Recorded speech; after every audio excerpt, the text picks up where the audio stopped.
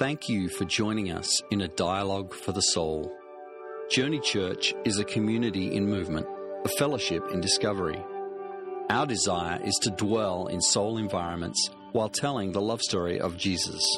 To find out more about our faith community, please visit journeyfranklin.com.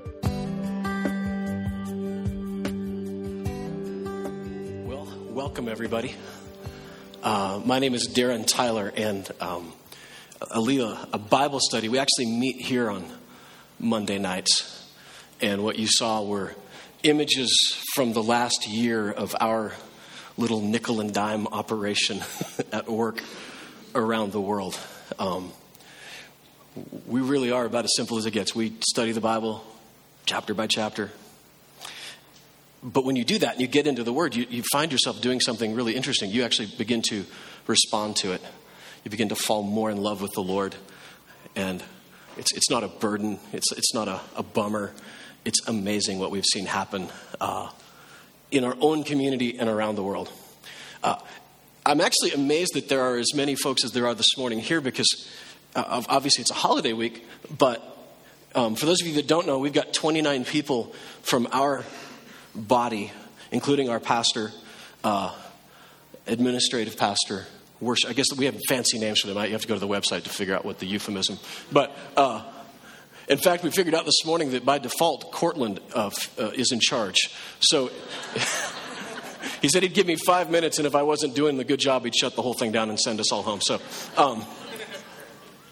29 folks that will be landing in Nazareth by the time this service is over. Nazareth, Jesus' hometown. Talk about what faith can do. In a moment on a trip that our pastor and a couple of people from our fellowship made back in January, that God opened this door to go to the very town that the Bible says that Jesus could do no good work in. Jesus' hometown. And we're going to serve them. 29 of us. There's another 50 of us this morning that are fanning out across the community in our own town that are serving and loving our brothers and sisters right here in our own hometown. So while we're getting to enjoy some church this morning, we've got some folks being church, and we're all playing our part in the body of Christ. So if you would open your Bible to the book of Exodus, chapter 28. At Conduit, we are, like I said, chapter by chapter, verse by verse. It doesn't sound like much fun. But the beautiful thing is that good theology, that's just looking for Jesus. And the minute you figure that out, it's like the Bible becomes this mind-blowing thing because he's everywhere. The Bible says in John chapter 1 that the Word became flesh and dwelt among us. It's the Word. This is his written communication to us. And in Exodus 28, verse 29, it's on page 77. And that joke never gets old, does it? Whenever Aaron enters the holy place, he will bear the names of the sons of Israel over his heart on the breastpiece of decision as a continuing memorial before the Lord. Also, put the Urim and the Thummim in the breastpiece, so they may be over Aaron's heart whenever he enters the presence of the Lord. And thus Aaron will always bear the means of making decisions for the Israelites over his heart before the Lord. Father, we want to encounter you this morning. This supernatural book requires a supernatural approach and gives us a supernatural response. And so this morning, we pray for that we might find you in your words this morning. It was 400 years that had passed since Israel had gone into Egypt. Now, Israel at that time was just 75 people. It was just like a really big family reunion, okay? All the cousins, grandkids, all of them. They were in a place where they were dying. They were going to die because of famine in the land. And so God rescued them and took them into Egypt. And so now 400 years later, these 75 people have now, like a bunch of rabbits, turned into 3 million. A lot of people now. The people that were in this moment, this Exodus, this rescue, if you will, had known nothing but oppression, brutality, murder, they had no rights. They were dirt poor, owned nothing. And God said in Exodus chapter 3, he says, I've heard the cries of my people. And he rescued them. In an unprecedented before and to this date operation, a rescue operation. He takes 3 million people and not only takes them out of this oppression, but it says, and just as he said he would do, he's going to send them out with all of the goods and golds and riches of Egypt. So now one day they're poor, the next day they're loaded, okay, rolling deep. Kind of like winning the lottery for that day. They were loaded down with possessions. So now you got 3 million people who are officially free, 400 years longer than our nation has been in existence. All they've known is slavery and oppression, and now they're free. Oh, and they're rich. And so God takes them, they're kind of like all dressed up and nowhere to go, but God takes them, the first thing he does is he takes them to the foot of this mountain in Egypt called Sinai that he was going to speak to them from. And it isn't that God is like some giant cosmic buzzkill, right? He's not saying, because they're all, freaking out excited. Woohoo! God says, look, we got to stop for a minute because there's 3 million of you who don't even know how to interact with each other. And we need to put some parameters in place for how you guys can interact with each other, how you can interact with me, how I can interact to you. And if you wonder what it would be like if God hadn't have done this, man, I invite you to go with us to Haiti. There's a trip that Cortland's going to be talking about from Journey that's going to Haiti in January. This was a nation that was birthed out of slaves. A few hundred years ago, somebody in the slave population did a head count and thought, you know what? We can take these guys. There's way more of us. And what happened was they overthrew and earned their freedom and sent these cruel owners home. And in what happened in Haiti, I think is an example of what could have happened in Israel. Because these are good people, but they'd never been free before. They didn't know how to interact with each other. They didn't have any form of government, any sort of policies, and the nation has descended into chaos. Great news is we have hope, and its name is Jesus, and he is alive and well in Haiti today. But at this moment in Israel, God says, look, okay, 3 million of you, everybody sit still. You were rich before, or you were poor before, you were rich now. So you were out of this nation that had a lot of gods. Let's set some parameters in place. Number one, no other gods before me. Okay, that's a good one. We'll start there. Hey, and you guys, maybe some of you guys got more from your masters than maybe the others did, and so you got a lot and he didn't get as much. Don't covet. And hey, I know that all you've known is brutality, so if somebody does something that irritates you, you know that you can kill them because that's what they did in Egypt, but don't murder. And these 10 rules begin to unfold of like, this is how you guys can interact together. And if you do these things well, then your nation will exist and it will thrive. And then not only can you interact with each other, but you can interact with me. And he commands them to build the tabernacle, which is King James speak for a tent. And it was going to be God's mobile ability to communicate with the people, to communicate with God. And what I love about it, if you look in the chapters, the 20s of the tabernacle, 26, 27, and look at the shopping list of everything that they would need to provide to build the tabernacle, it was exactly what Egypt had sent them out with. The gold, the silver, the fabrics, the linen. It was all Egypt. Whew. God had prepared them and sent them out with that shopping list. And it's such a great thing for us today because we get to see that if God tells us to do something and to give of something that we have, it's something that God already gave us enough of. And he's just asking us to use what he's given us for the kingdom. And every nook and cranny of this tabernacle, every hook, every curtain, every painting, altar, laver, all of it is a picture of Christ.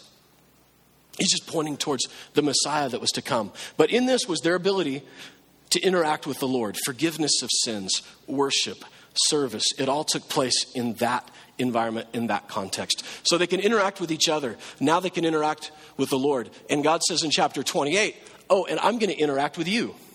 And I'm going to do it through the high priest. The New Testament in Hebrews says that Jesus is our high priest. Again, it's a picture that if we had all day, and I know we don't, you could see the pictures of Jesus even in this high priest that represents God to us. But we get to this sort of mysterious verse about this Urim and this Thummim. And I think I speak collectively for most of us in the room when I say the what? The Urim and the Thummim. Now picture this. This is how God's going to communicate to the people. He says, fashion this breastpiece, this breastplate, this gold breastplate. Kind of think about it like a Superman emblem, but gold. And on this, you're going to put these 12 stones that would represent the 12 tribes of Israel on this breastplate. And then in the middle of that is going to be these two gems, these two stones, referred to as the Urim and the Thummim. And if you had a question, you could come to the Urim and the Thummim, to the high priest, and ask the question, and something that scholars don't even really entirely understand, and there's some debate, would happen that would give the answer. There are some that believe that it was that they would illuminate. Like the word Urim, if you're a note taker, if you want to impress your friends at your next Bible trivia game, Urim means light. Thummim means perfection. So something would happen in the light and the perfection on this breastplate that would probably illuminate an answer, whether it would spell it out or whether it was like a game show with ding, ding, ding, or whatever would happen, something would glow and there would be a communication back from the Lord. So imagine it, if you will. It's kind of a little bit like, remember Simple Simon, the game? With the little colors, and so there would be like a glowing color. But there was definitely a little bit of a magic 8-ball component to it because you're asking a question and what is the answer? And then there was hanging around his chest, so it's kind of a little bit like Flava Flav, right? So you got the Flava Flav Simple Simon magic 8-ball for answers from God. And that was how they communicated. And if you're like me, you might think, man, I'd like to get one of those for the house. What a great conversation piece. And what a great way, if you have a situation that you need light shed on in your life, like, I need some light shed on this moment here.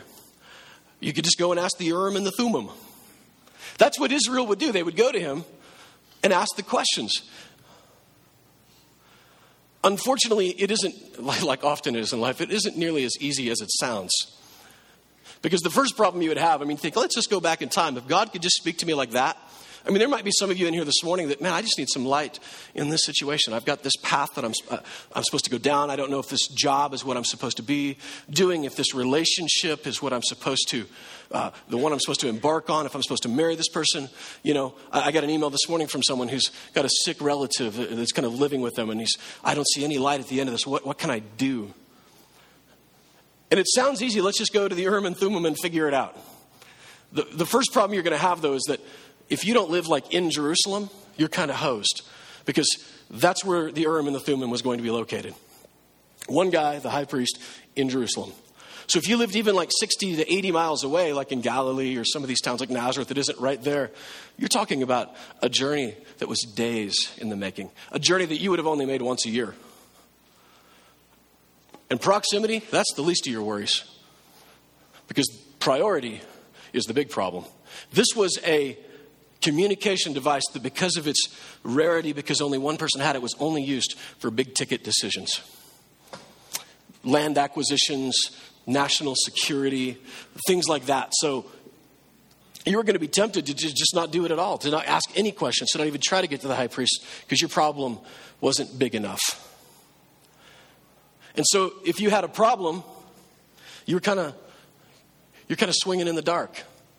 And maybe some of you feel like that this morning. Like it's God's will pinata.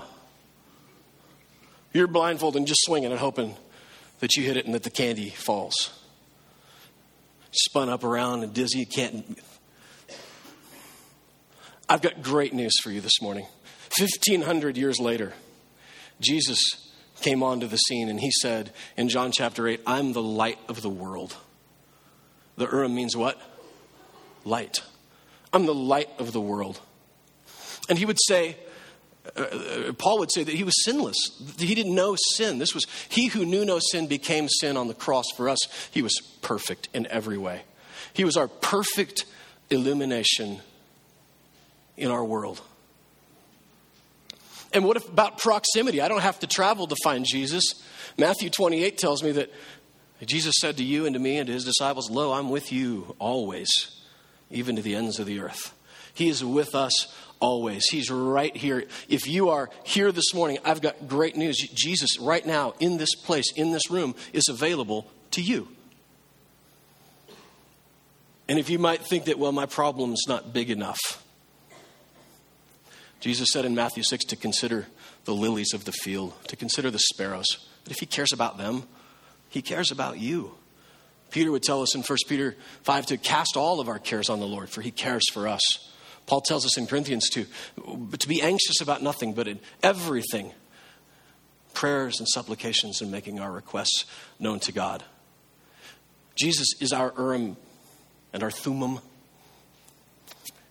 the guy that can answer the questions without any sort of magic 8-ball, Simple Simon, Flava Flav thing.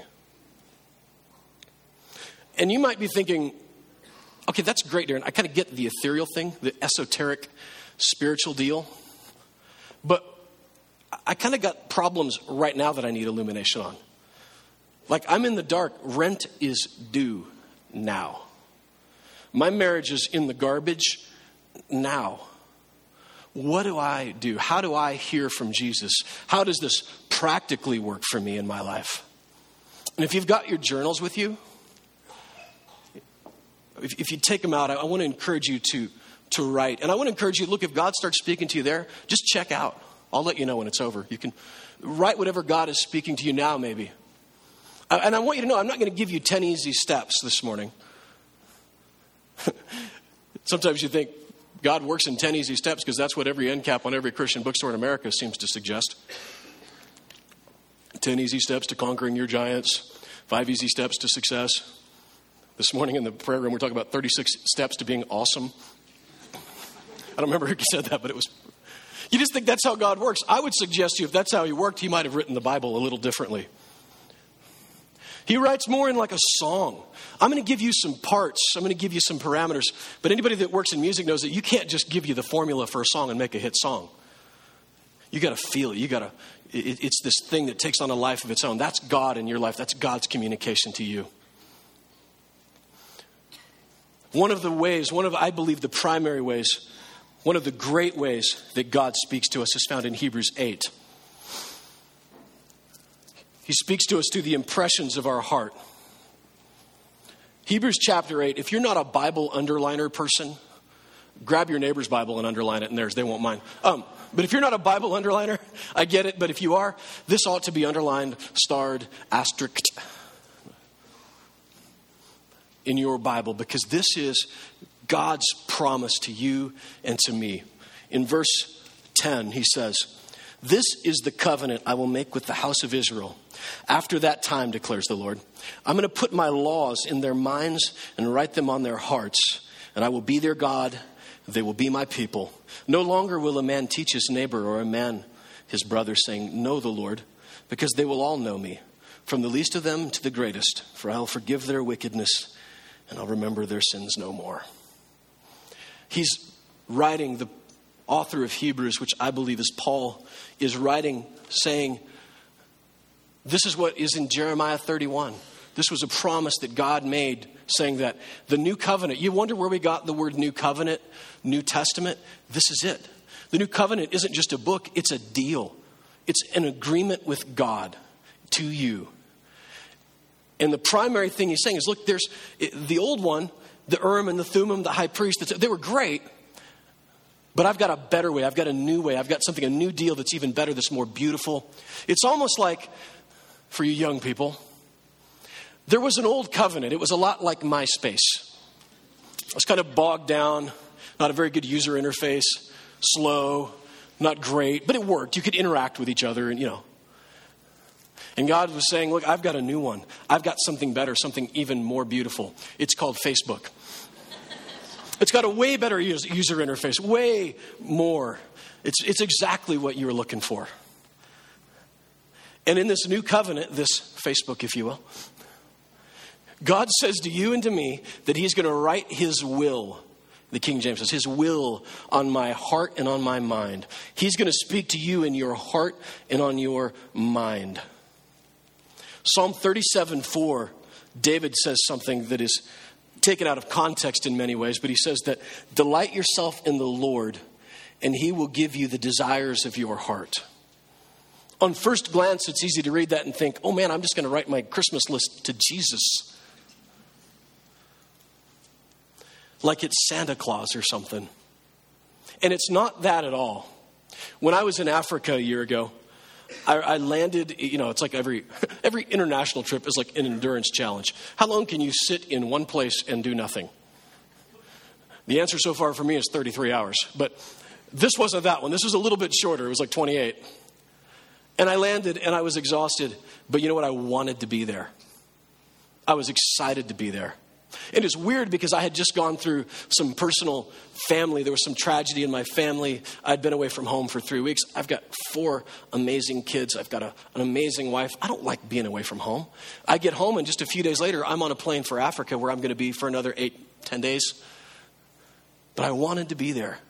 And of all the planning and all the preparation and all the getting ready and the decisions, I didn't remember this. When I landed in Africa, and I remembered it the minute I was on the ground and looking around me, I remember 22 years before that, when I was 16 years old, I was in a hotel room in Guatemala. I was on a little missions trip with this guy named Ron Luce, who started a ministry called Teen Mania.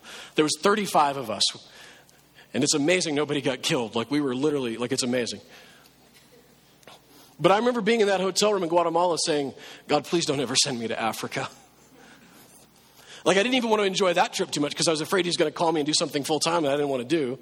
But I remembered the very words, don't send me to Africa. Please. I'll do anything. It was like that Meatloaf song. I'll do anything for love, but I won't do that. I won't go to Africa. And I had a few other things on my list, but that was that moment. But what I forgot was that was the prayer. That was my desire. But that night I wanted to be there. God didn't give me the desires of heart in giving me what I wanted. He gave me the desires of my heart in that he downloaded the desire into me that I wanted to go. You know why I'm here at Journey Church this morning? Why I'm a partner here, why we've been here for 2.5 years? Because I want to be. I married Shannon Tyler because I really wanted to.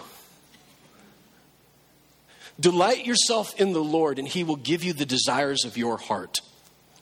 He'll download the desires that you are to want in your heart.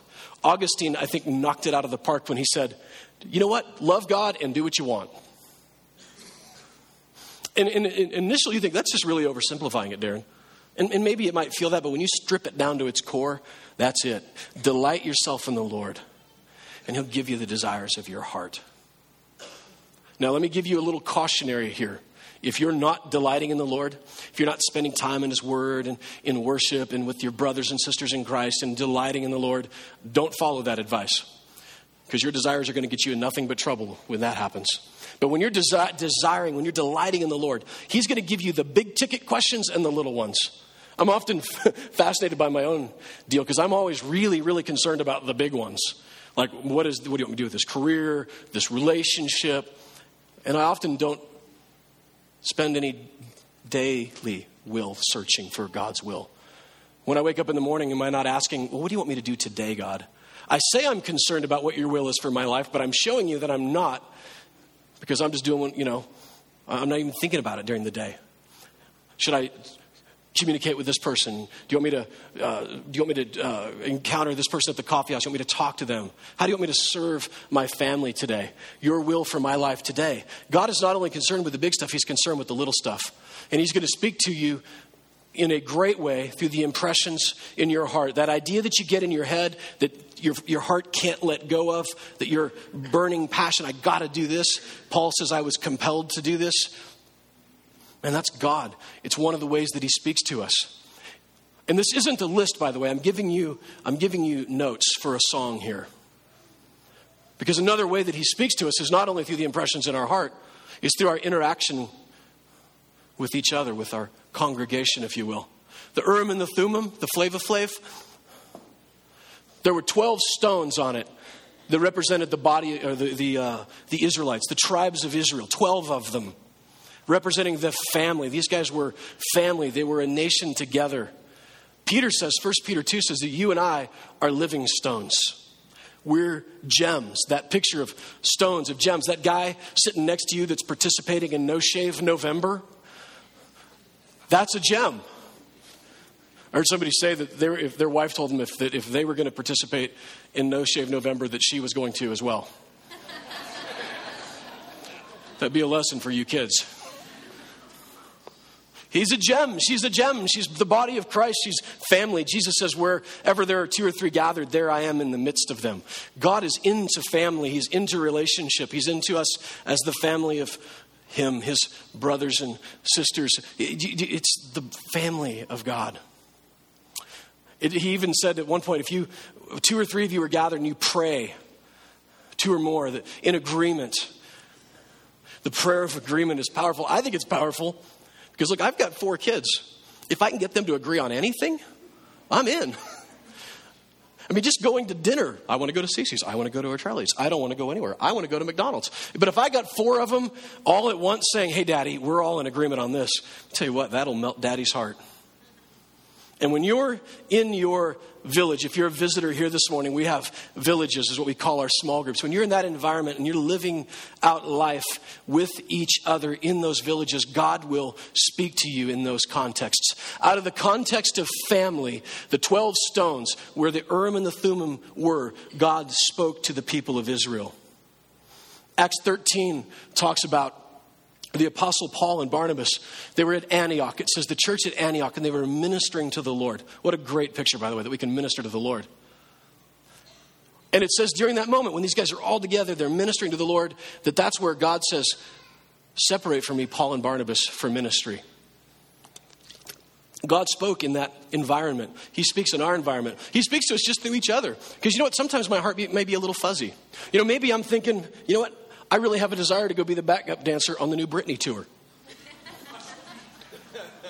And maybe I'm really excited about that. And maybe I need some brothers and sisters in Christ to say, ooh, I don't know, dude. To confirm that that's not what I need to do. Or maybe Britney's looking for, middle-aged, full-figured men to go be the dancer. And they might say, yeah, you should do that. That's great. You're spot on. But in those environments, the body of Christ working together, we can confirm things in each other. We can challenge each other. God speaks to us in the midst of each other. Now, if you are following along, we're talking about the impressions of our heart, the brandings in our heart, the interaction with each other. These are notes, again, in a song. It's a harmony thing happening here. One voice is great. 2 voices together in perfect harmony, amazing.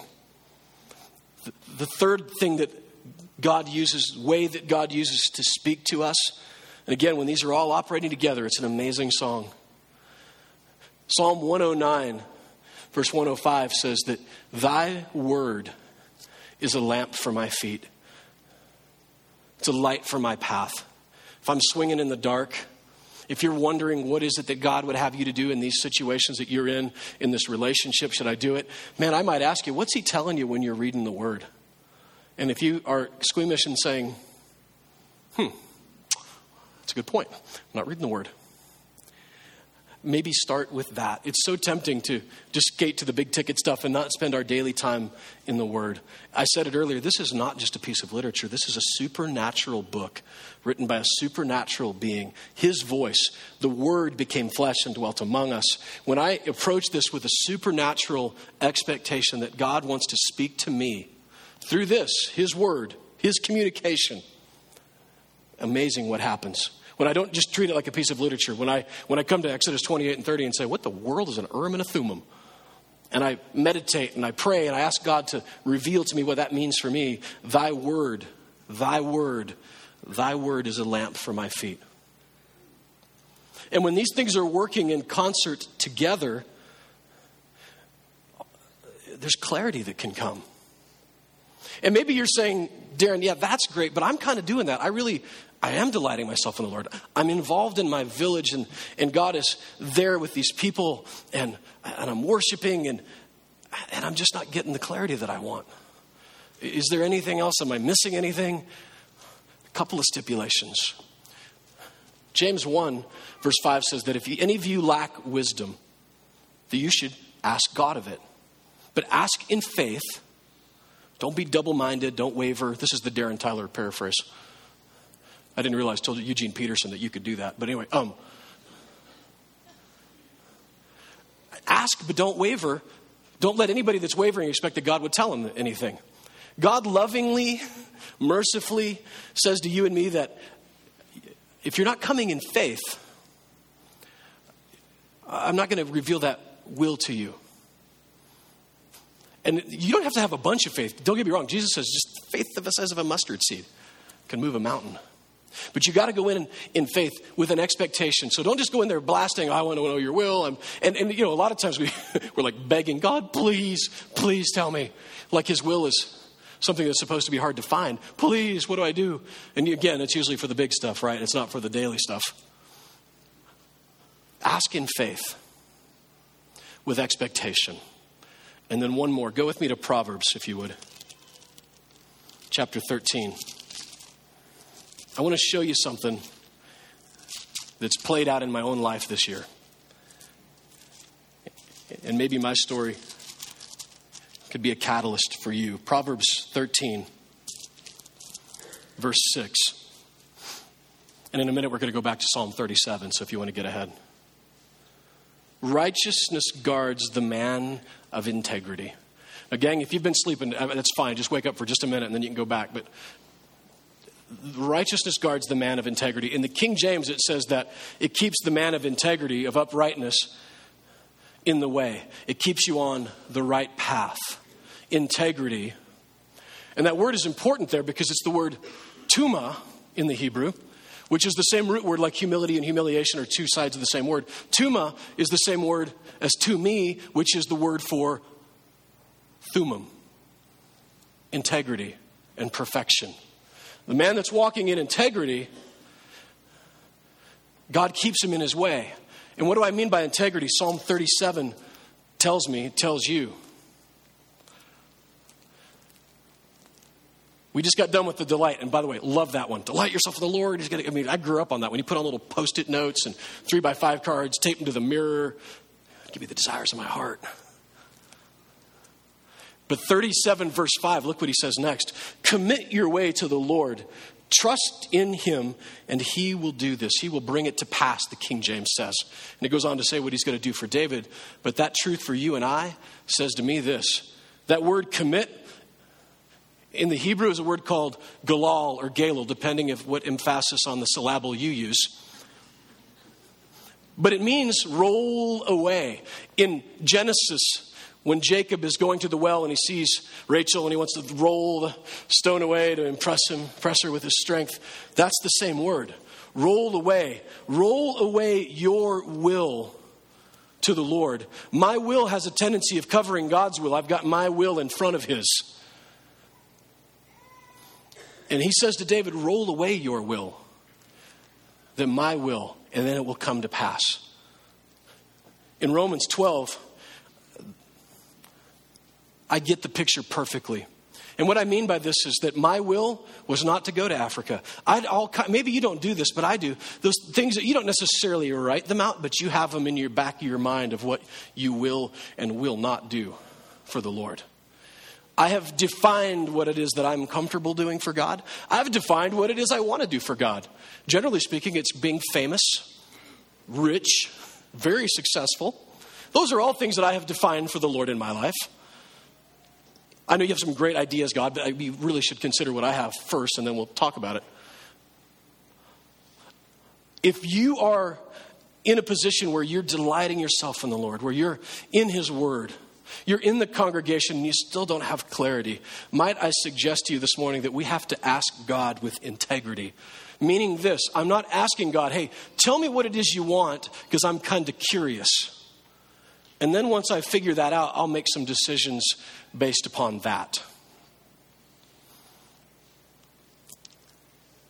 I have some ideas of what I want to do. I want to see what you've got to say, God, and then we'll see. Romans 12 tells me this, verse 1.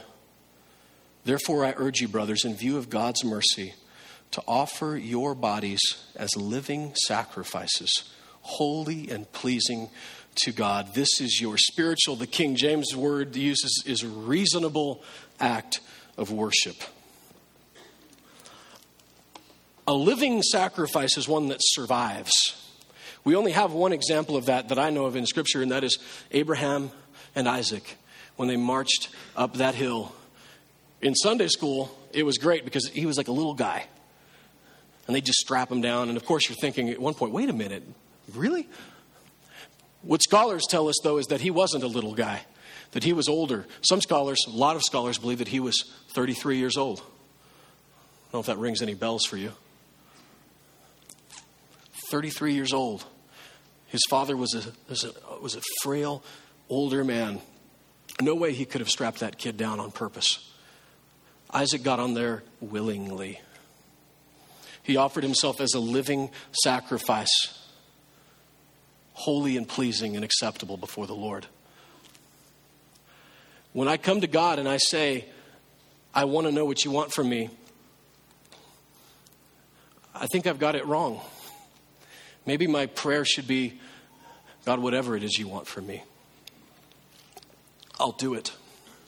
I'm in. And trusting in faith, knowing that whatever God, He knows me, He knows you, He knows what you've been wired to do, what you've been created to do. And it's so funny because we think, I don't want to do that because what if He sends me to Africa? Let me tell you this. The beautiful thing is when He does whatever wills He downloads into you, you're going to want to do it anyway. He gives you the power to want it. So it isn't like a bummer. You want to be there. It's no sacrifice. We have to jump into God's will with that prayer of God. What is it you want from me? I'm offering myself as a living sacrifice. And look what it says. In verse 2, don't conform any longer to the pattern of this world. Be transformed by the renewing of your mind. And look, and then you'll be able to test and approve what God's will is. His good, perfect, and pleasing will.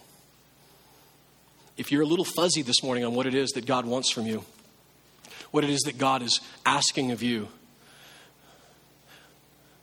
maybe we should take away the parameters, the disclaimers, the rider, if you will.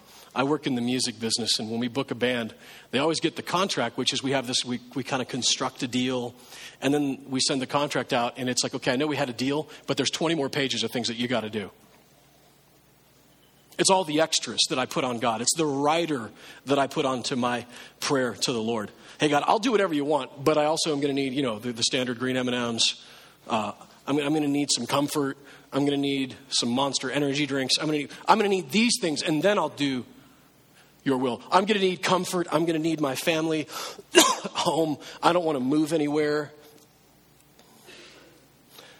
I want to be successful. I want to be comfortable. Oh, and then I'll serve you as well. But this is my rider to you. I need you to sign off on this before. And God says, you know what? No, thank you. In His mercy and in His grace, He's saying, I'll let you know as soon as you're ready to do it my way. Because at the end of the day, I appreciate my enthusiasm, but I'm just not as smart as God. He's got it better anyway. So if I'll just sign off on His deal, His ideas, it says His ways are above my ways. Paul says that above what I could think, ask, or imagine. I couldn't even write a writer good enough for what God can do in my life. Throw it out. Ditch the writer and serve the Lord. This has played out quite literally in my life in the past few years. Because I had defined what I was going to do for the Lord. And it looked pretty good. I think I'll tell you, since it's not going to happen. I thought that I would travel and speak. I mean, I'm in the music industry. I've been in for 15 years. You're like, yeah, I know. I can tell by the T-shirt. But I've been in the music business. And I just thought, hey, you know what? Someday when I get older, of course at 38, I'm like, well, that's not as old as it used to seem. And then I'll go and travel and I'll speak. And I'll be thoughtful and maybe I'll smoke a pipe sometimes. And, C.S. Lewis and Donald Miller combined into one thoughtful, smart, intelligent guy. Have all the fun of, writing and speaking and none of the goofiness that pastors put up with. The day-to-day grind. I didn't want any of that. I had no desire to be a part of that. Like, I want to go do this. That was my idea. And I'd even figured it out because, look, I book bands for a living. I could book me all day long because I only have one client at that point. It's me. I know pastors and Christian leaders in every nook and cranny of America. This is easy. I had it all planned out. And a few years ago, I started feeling a little bit of an unsettling. Maybe you've felt it before. Maybe you're feeling it now. Maybe the change was coming. And during that time, I was having conversations with people. And as the time went on, it began to get more unsettled and even started feeling a little bit of turmoil. And I'm trying to get it all figured out. Is it now time? Is it time now, God, to go jump off and be this traveling speaker guy that's famous and writes books? Is it now? But it didn't feel right because it wasn't right. In my heart, I felt this turmoil. And I couldn't get clarity on it. Keeping in mind, I'm a Bible study teacher guy, so I'm in the Word all the time. It's kind of like my hobby. Some people play sports. I read Leviticus. It's kind of embarrassing, but I love it. I mean, it's what God has done, created me to do. I'm in with my brothers and sisters in Christ. And I've got this impression in my heart, this branding of ministry, but I couldn't get clarity on it. And I wish I could tell you that it's in one shining moment of lightning and some sort of angelic music, but it wasn't. I just started to realize that, you know what, I'm kind of messing this up because I've put some parameters around the Lord of what I'm willing to do for him and, more importantly, what I'm not. And I came to a point in prayer where I said, you know what, God? I'm yours. Whatever that is, just I'm in. And it wasn't in that moment that I got clarity. But all of a sudden, as the days and the weeks and the months went on from there, I began to get a peace. I began to hear from brothers and sisters around me. God was speaking to me, and people like Jamie George, and people like Jim Henderson. People began to say things like, man, you should be a pastor. I've been alive 38 years. Okay, no one has ever said that. Not the least of which is me. You should really jump and do that. And I'm like, yeah, that's great. I have a company. I have my plans. I want to be thoughtful and write and travel. But this drumbeat began to happen in my life of God's will, confirmation after confirmation. I began to see in the Word that there really wasn't a traveling career move that I could make. When I look at Acts, what I see is God using the church as his primary method of evangelism, of planting the gospel in a community, in this band of believers that would come around and lock arms and impact the kingdom with little outposts of heaven on earth. I began to see that in the context of church that God was impacting the kingdom. And I began to think, and I didn't say it out loud at first because it was kind of scary. Am I supposed to do that? Am I supposed to be the P word? And this weird thing has happened because the answer came back, yes. And this thing, literally, I want you to know that brain surgeon and pastor, those were the same level of me, which is to say not an option. Not that I didn't want to be a brain surgeon, but I just couldn't be. I'm not smart enough. And in the pastor thing, like, well, what? Seriously? I mean, and now, I want to be. I'm genuinely excited about it. What God is unpacking and unfolding in our lives. And in the weeks to come, Jamie's going to explain more about that. But just on my own personal journey for me today, what I want you to know is that it works. God does want to talk to you. God does have a plan for you. God does have a purpose for you. Whether it's the big stuff or the small stuff, what am I going to do today, God? What do you want me to do today? The situation with your marriage, the situation in your family, the situation in your job. God wants to speak to you. He wants to give you clarity. But you gotta tear up the writer and throw it away. Isaac climbed onto that altar willingly. And might I encourage you and I this morning, maybe we need to crawl back up on the altar. When Jesus said to pick up our cross, maybe it's time to crawl back up on the altar and say, I'm here. I'm yours, Lord. I'm submitting my will to you. I'm tying myself down. God won't force his will on you. Understand that. Jesus got on the cross willingly. You and I, when we pick up our cross, Jesus didn't say, I'm forcing you to pick up your cross. He's not a slave owner. He is a loving Lord in our lives. So crawl back up onto the altar. And gang, it's great news for you. It's great news for me. Because whatever it is that he has for you, it isn't going to be a bummer. The minute when you're in that moment, you've lied to yourself and the Lord, you're doing that on a daily basis, and God is putting impressions and branding in your heart, and you're interacting with the brothers and sisters around you, and they're confirming that is what God wants you to do, you're going to want to do it. And if you've got your journals out as we worship for a little while longer, I would encourage you, maybe as a good exercise this morning, to write down those things that you've said never to. And then mark them off. I'm not saying God's going to make you do those things. He's not going to make you do anything. But it's a great opportunity and a great exercise, at least to start with. What parameters have I put on the Lord? As Leslie and the band is coming to lead us in worship, my hope is that we can get on our altar this morning willingly.